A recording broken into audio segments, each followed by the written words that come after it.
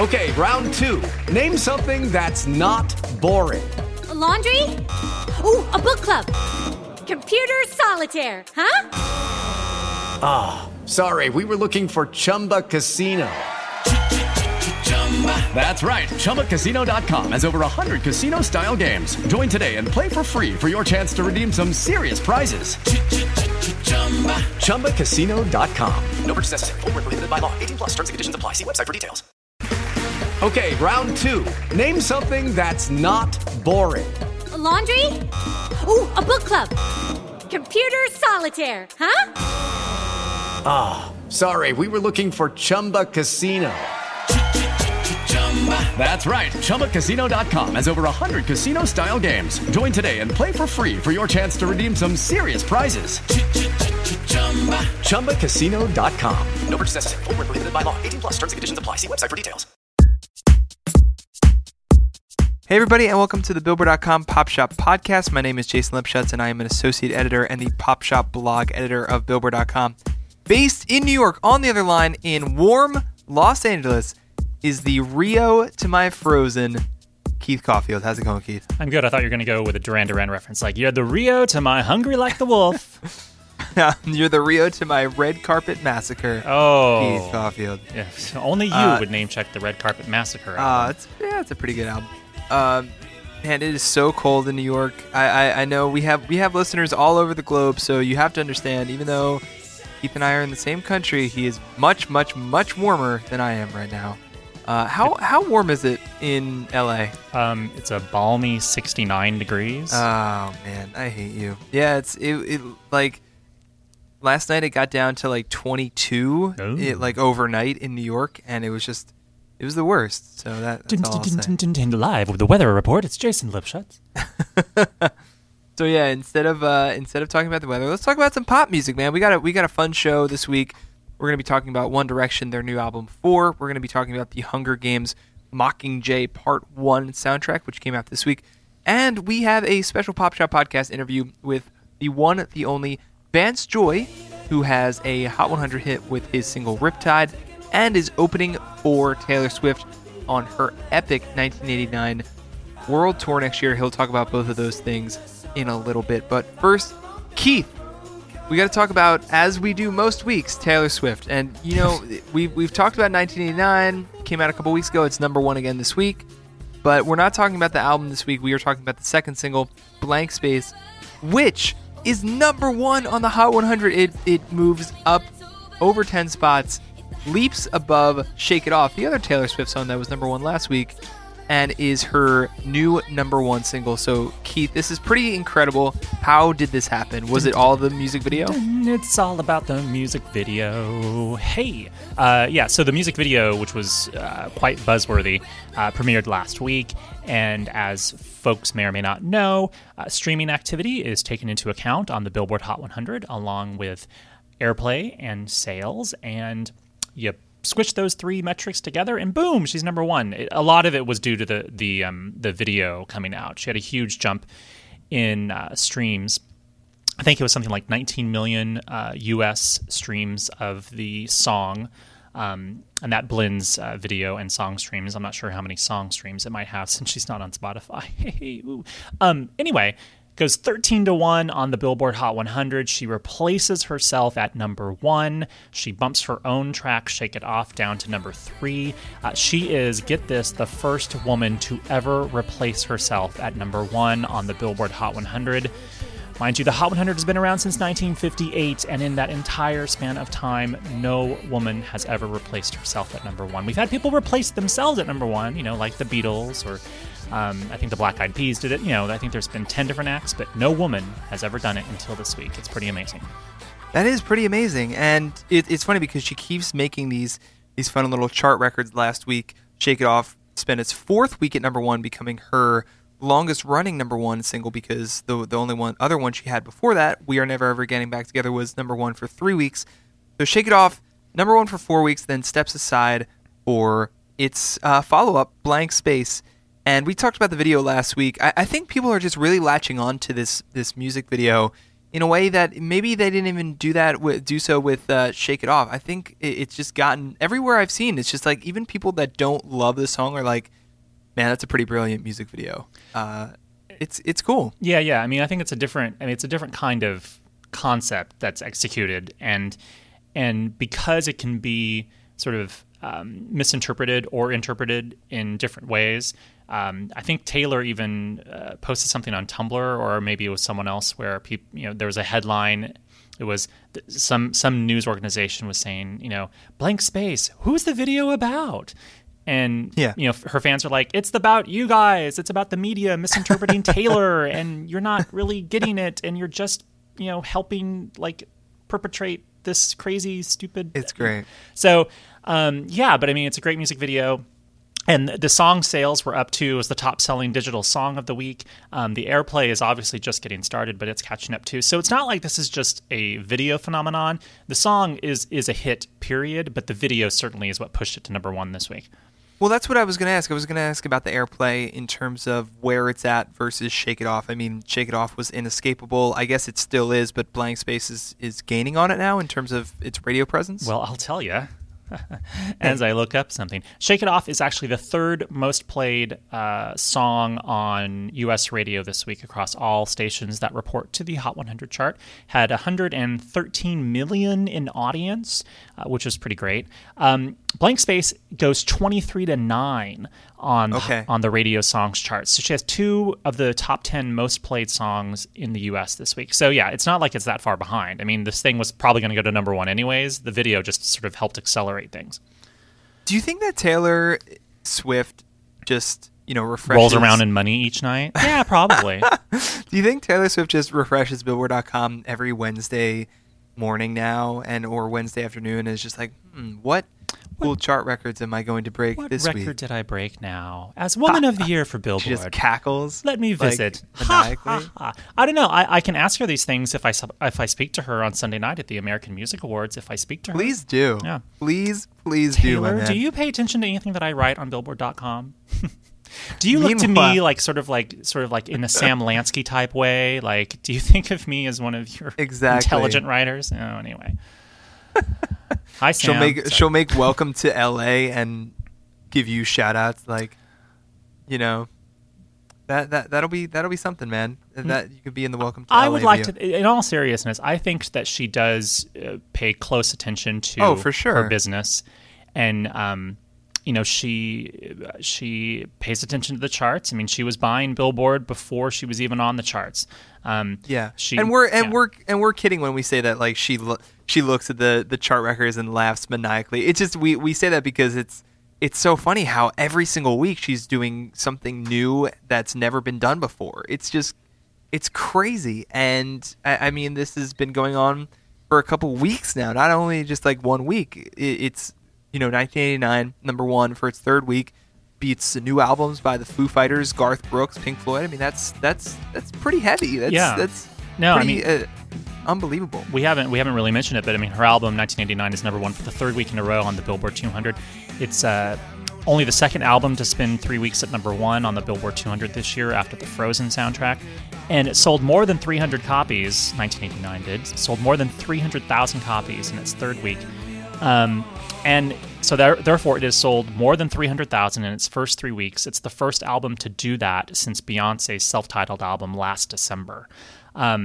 Just to remind everyone just how big Taylor Swift is. There's Taylor Swift, and then there's kind of everyone else. All right, let's switch over to the Billboard 200 albums chart, moving away from Taylor Swift for a second to talk about One Direction, who will most likely have their fourth number one album, with their fourth album, the aptly titled 4. Funny how that works out. I know. So, Keith, what is that sales projection? Is it looks like it's pretty much a lock for the second biggest debut of the year, right? Yeah, totally. Industry forecasters right now suggest that it could sell around 420,000 copies, which would not only be the second biggest debut of the year, but also the second biggest sales week of the year, period, because Taylor Swift's 1989 actually had the second biggest week when it had its second week in stores. It'll easily be number one unless something catastrophic happens this weekend, which is entirely possible, and that's why we always say it could still be number one. It might be number one, but yeah, it's probably going to be number one. It's looking like it. It's looking like it. Yeah. So, Keith, Jason. in terms of that number, you said it could be around like 420,000. Yep. So their last two albums, last year's Midnight Memory started with 546,000. The one before that, Take Me Home, started with 540,000. So this is still a huge number, but a slight dip. Just, I would say more than a slight dip, over 100,000 less than their previous two albums. What's going on here? Dude, in the same breath that we talk about how this is going to have the second biggest sales week of the year, you say, man, that's a drop-off from that last album. It's true. Hey, that's a fair statement. Have you noticed how no one buys albums anymore, and only two albums have actually sold more than 1 million copies this year, one of which just came out 3 weeks ago? So really, this is actually a stunning achievement for anyone to sell more than 400,000 copies of anything in a single week. So yeah, album sales are down, so they're naturally going to have some erosion. Secondly, it's hard to keep up sort of the red hot supernova, bright, hotness of One Direction for, multiple years. And that's okay. Everyone has, peaks and valleys and highs and lows to their career. And so what if this is not as big as last year? It's really hard to keep up with anything from a year ago. That's fair. And, it's probably not quite as big. It doesn't seem like Steal My Girl, the lead single, which I love, and it's one of my favorite songs of the year. It doesn't seem to be doing quite as well as something like Live While We're Young or Best Song Ever, their previous two lead singles. Yeah, I mean, it's doing all right. Steal My Girl hit number, hold on, I will tell you, as I stall. Well, debuted at number 13 on the Hot 100, but then... Yeah, we can't really look at the Hot 100 as a great telling of how... I mean, we can and we can't, because, it's going to start off really high because of strong initial streaming points, streaming activity, and sales. If we look at its airplay, on Top 40 Radio, on the mainstream Top 40 chart, which is also known as Pop Songs on Billboard.com, Steal My Girl actually hits a new peak. Number 17 this week on Top 40 Mainstream. Story of My Life was a much bigger hit. Best Song Ever went to number 16. Story of My Life went to number 4. So they're kind of about in the range of where they normally perform. They usually have a song that hits the teens on the chart. So they're doing actually pretty all right in terms of their airplay. Yeah. I mean, listen, man, I've written a lot about One Direction over the past week as the pop editor. Can't deny that. But I really like this album. I really like 4. It's interesting to see where One Direction goes from here, because as a lot of people have noted when writing about this album this week, not a lot of boy bands have made it to their 4th album with this kind of relevancy still intact. I mean, NSYNC never put out a 3rd album. Backstreet Boys, by the time they put out their 4th album, were dipping a little bit. And NSYNC never put out a 4th album, is what you meant to say, right? Sorry? NSYNC never put out a 4th album, is what you meant to say. That's what I said. Okay. Yeah, that's what I said. NSYNC never put out a 4th album. Backstreet Boys, when they did put out a 4th album, kind of dipping a little bit in terms of popularity. That's kind of past their peak, past their prime a little bit. But, One Direction is still going to have a huge sales week this week, and is still going to go play stadiums next year. And, it's pretty outrageous that they've put out so much music in such a short amount of time, and are still there. They keep on trucking, man. The thing to keep in mind when we talk about Backstreet, NSYNC, and One Direction is that it took like 7 or 8 years for Backstreet Boys to put out their first 4 studio albums. Which is much longer than what One Direction has done. And NSYNC, 1, 2, 3, they put out their first 3 albums, 99, 2001, like over the course of like 3 or so years. So, isn't it weird to think about that? My friend and I were talking about that this week, how different it must have been to have to wait between NSYNC albums like a couple years. Can you imagine, like, if in that scenario, like NSYNC, the first album came out in 97, and then No Strings Attached came out 3 years later in 2000. Can you imagine, like, with that kind of time frame, the One Direction, like, they would be on their 2nd album right now after putting out their first one in 2011. It's pretty crazy to think about how much music they've actually put out in such a short amount of time. Well, the thing to also remember is that, NSYNC's first album really didn't take off until late 1998, like the fall of 1998 Yeah, when it's Tearing Up true. My Heart was started to get big. And then it was a really big album basically through 1999. And then, so by the time No Strings Attached came out in 2000, they were, people were chomping at the bit trying to get the next NSYNC album. But it wasn't like the One Direction success, where One Direction kind of out of the gate was already huge because of social media and everyone already knew who they were. All their fans knew who they were. It was very different back in the late 1990s to try to work, music, because you really had to do it the old-fashioned way. You didn't have the internet to help you as much as you do today. Absolutely. So we will keep an eye on 4 and Steal My Girl and everything One Direction. So another big album release this week is the soundtrack to Hunger Games Mockingjay Part 1. It's not Hunger Game Mockingjay, because there will be a Part 2 next year, of course.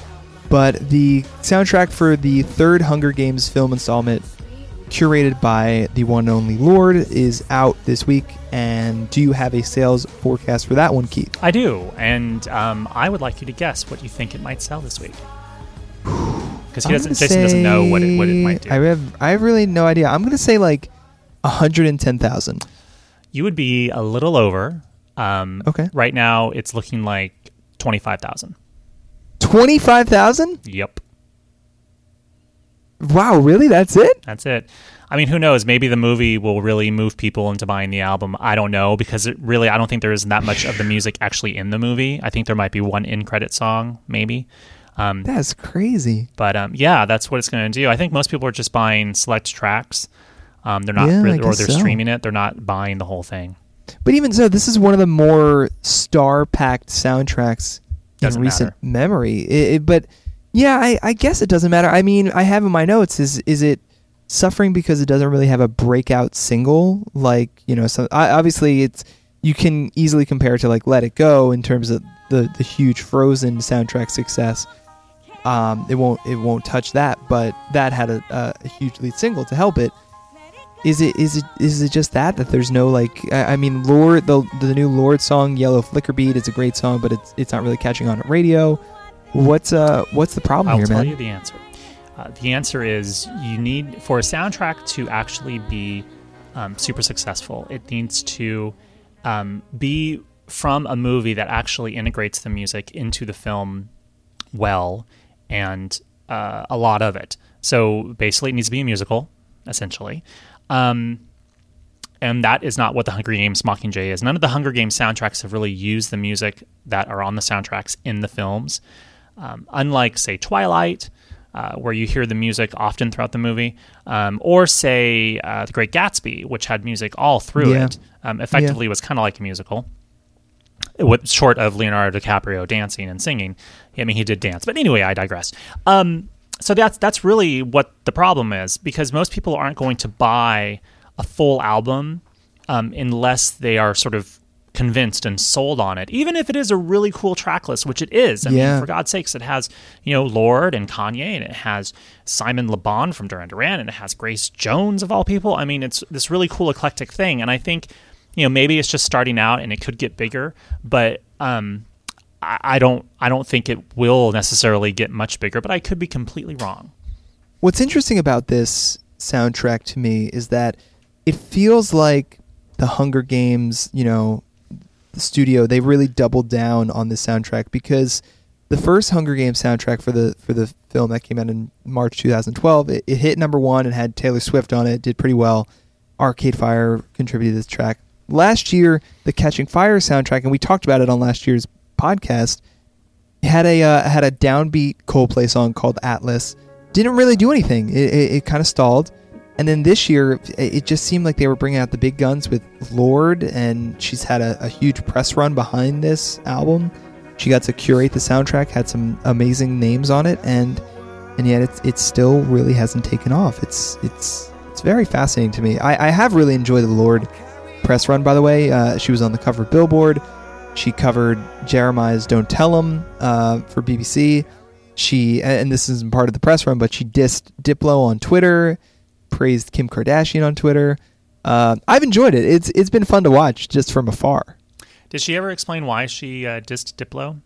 She did, and you know where that answer is, man? On Billboard.com. It's on Billboard.com, so check out I'll have to go read it. Lord's Diplo Dis Explanation. So we'll keep an eye on Mockingjay Part 1 as well. So Keith, we got to get to Vance Joy. So Vance Joy, if you're unfamiliar, he is a folk singer-songwriter who has had a fair amount of Hot 100 success with the song Riptide. It's been a slow grower. It also really doing well on rock songs and alternative. And, he is opening for Taylor Swift next year on the entirety of her 1989 international run, which is pretty crazy. If you think about her Red tour, the opener was Ed Sheeran. Look at him. He was a little bit of an unknown entity when that tour began, and now he is a superstar. So caught up with Vance Joy, stopped by the New York office, and we talked about his debut album and Riptide and opening for Taylor Swift and some of his favorite Taylor Swift music. So check it out, Vance Joy on the Pop Shop Podcast.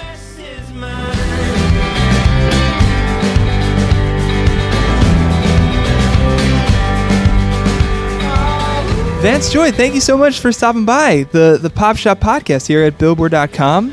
Now, do I call you Vance Joy or do I call you James? Do people like on the street recognize you yet? And they're like Vance, and you're like, what? I usually go by Vance for I guess all my music stuff, just because it's I guess easier and simpler just to be Vance. So I'm happy to be that guy. All right, Vance it is. It is. So where does that name originate from? I got it from a book called Bliss by Peter Carey, and there's a character called Vance Joy, and he's a storyteller. He appears really early on in the story, and I really liked the name. It was kind of memorable, and I guess I had about 5 or 6 songs, and I wanted to start performing, and I wanted an alias that kind of would spark people's imaginations, so I went ahead with it. So it's been an amazing year for you. Riptide has been creeping up the Hot 100. It's already dominating rock and alternative charts here at Billboard. And meanwhile, you have this announcement come, I believe it was last week, that hey, you're opening on Taylor Swift's humongous 1989 stadium tour. Yeah. So when did you find out that this was like either a possibility or it was actually going to happen? Like how long did you know that you were going to be opening for Taylor Swift? I think with these things, it's kind of like it's kind of not concrete. Yeah. And so I think the not concrete possibility kind of came. I think I was in Baltimore doing some promo, and I was walking around looking for breakfast, and I spoke to my manager, and he said, this might happen, and I was like, well, that's crazy. This is so cool. It almost took me a moment to digest it because it's such a big thing, and somehow, somewhere between that and I guess the announcement, it kept firming up, and then Taylor did the cover of my song, which we didn't know was going to happen. It was just like totally out of the blue for us. And then, once it was certain, it was because you can get very excited about the possibility of doing those things, but then you also don't want to get your dreams crushed when it doesn't happen, because sometimes things don't happen and don't eventuate. So when it did eventuate, I was like, oh, it's good. I'm glad I kind of kept my expectations moderate, and now I can kind of... It's locked in.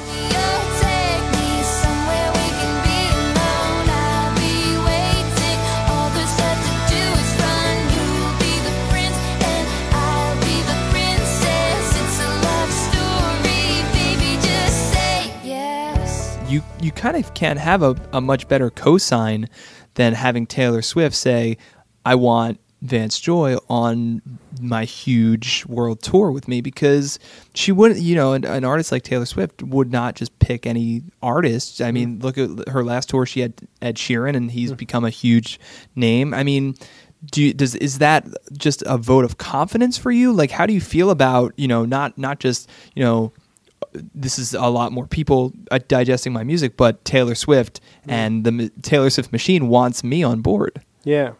I think, it is. It feels like definitely a vote of confidence, and I guess I respect her a lot as an artist, so I think if she sees any qualities in me that she likes, that makes me feel good, because I see in the way that she goes about her business, like her personality is so open, and the way she, like in her film clip, like that Blank Space film clip, it's like totally, there's so much personality in that, and I think that's maybe partly why there's fans out there that just are so engaged with her, because it's like you can see this real person, and it's like, wow, this person is so fully realized. You know, I want to. That's real to me, and I think that when you listen to music and you can really get into the personality of the person singing it, that's kind of partly the communication that works. Yeah. So it makes me feel good, and I don't know. I don't know what it means for me beyond that, but I'm just gonna. Yeah, I'm just kind of. I'm still in this kind of weird dream state. You have like I can see it in your eyes. You're just. I feel like you're still like your mind's a little bit blown. Like yeah, totally. It must be. Yeah, it is definitely. Do you have a favorite Taylor Swift song? I really do like Blank Space a lot, but I think from the older stuff, probably Love Story, and yeah, I think the new album sounds really classic. Kind of sounds like Cyndi Lauper mixed with, I don't know, more newer kind of production. Yes. So it's cool. I like that. Running down to the riptide, taken away to the dark side. I wanna be your left-hand man. I love you when you're singing that song. So let's talk about the rise of Riptide. I was at Lollapalooza a couple months ago, and I saw you perform this song, and everyone, and I had heard the song a couple times before then, but I didn't realize that it had already developed such a cult audience. And I saw this huge field of people singing along to every word of this song. How has this process been for you of just letting this song grow and it's still growing? Yeah. I think that's good. Like, growing is a good example, because it's like you write a song, and I was speaking to someone about a song being like a seed. You plant a seed and a tree grows, and it might be like this tall, or it might just be this tall, and the branches go wherever they want to go. And I feel like this song has just kept growing, and that's the thing. I think, I started playing that song in America about 1.5 years ago, and, you know, supporting, and like really maybe a couple of people in the crowd knew, and it's been really gradual. And that probably Lollapalooza was like for us as well, seeing how many people had kind of recognized the song. So I mean, I wrote it a long time ago, and it's hard to really feel connected to that first moment. I wrote it in 2012. Yeah. And so it's just become part of, I guess it's become really kind of, I just take it everywhere with me, and it's funny. Part of my brain probably switches off when I play it. Not in a bad way, just in a way where it's like, did I even write this? Yeah. Am I singing my own song or someone else's song? Do you feel like a totally different person from when you were, I mean, you're in a totally different space as an artist from 2012. Do you feel like a different person from the moment you wrote that song? I think some facets of me have changed for sure. I think just the challenges that I've gone through, and also just the experiences have kind of, I think, made me probably more mature in that 2-year period. I think I probably did a lot of growing. I hope to think I did. And then, that time, 2012, I just finished university. I was living with a friend at a home, and I look at the first recording I ever did of Riptide, which is it's probably on YouTube or Facebook or something. And I just was like, it was verse, chorus, me sitting at the kitchen table for an iPhone video, and it was like so rough. My voice sounds completely different. It sounds very different to me. Totally I hadn't done any kind of really cutting my teeth, open mics or gigs. So I was very green, basically. Very cool, man. So are you the kind of person that writes new music on the road? Because a lot of your 2015 is going to be taken up on the road, traveling across the world with Taylor Swift. Yeah. So I definitely songs come down to me, trickle down to me. But yeah, I don't know. I think that's my reality. So I have to just always be chipping away at songs, and hopefully breakthroughs come while I'm on the road. And it'd be nice to keep doing this for as long as possible, and for that stream of music to keep flowing through. Lips, generous and warm, you build me up like stairs. So thanks again to Vance Joy for stopping by the Pop Shop Podcast. We've had some cool guests on this year. Nick Jonas last week, Darren Criss a couple weeks before that. Vance Joy, happy to have him on. So Keith, we got to wrap this up, man. But are you ready to drop your charts out of the week?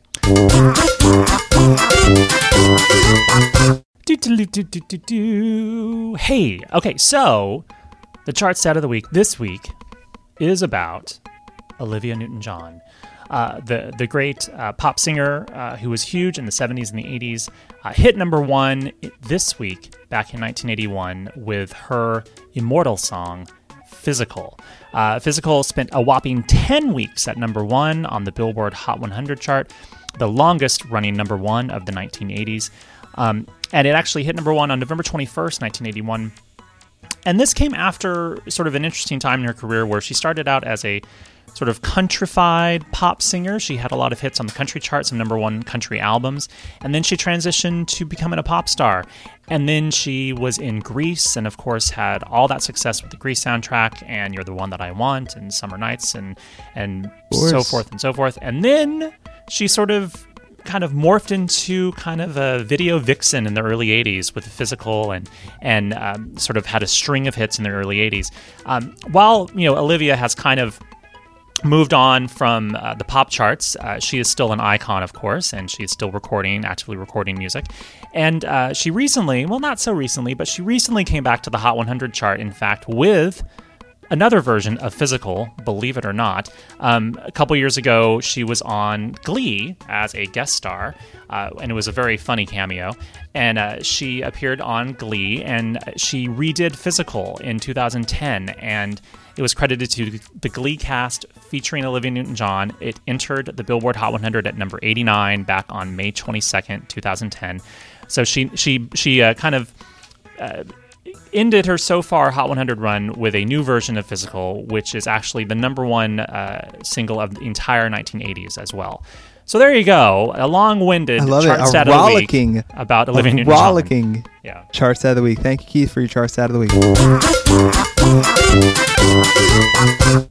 All right, man, that's going to do it for us over at the Pop Shop Podcast. Quick programming note for listeners. Next week, you might know, is Thanksgiving here in the United States. And Keith, we're going to celebrate actually a little bit early. On Monday, we are going to have a special Pop Shop Podcast because on Sunday night, Keith will be reporting live from the red carpet at the American Music Awards over in Hollywood. It's in where is it at this year? It's in downtown LA. Downtown LA, cool, man. I'm excited. Are you excited to man the red carpet? Super excited, as always. Hoping to see all the stars, including 5 Seconds of Summer, One Direction, Sam Smith, Taylor Swift, and more. Now, hopefully, I get to talk to at least one of those people I just mentioned. Let's hope so, man. Fingers crossed. So again, on Monday we will have a post American Music Awards recap show, as well as a fun little segment talking about some of the music we're thankful for in 2014 for Thanksgiving. And then we'll be back regular time on Thursday mornings the week after that, the first week of December, because we're not going to tape a Thanksgiving show next week. Enjoy some time with your family. Don't listen. Have a day off. Don't worry. Yeah, don't worry about the charts. Just for a day. But we will be back early next week on the Pop Shop Podcast. Keith, do you have any parting words? I don't. All right, man. Let's go out on my favorite song on the new One Direction album. It is called "Girl Almighty." It is fantastic. Thanks for listening and take care.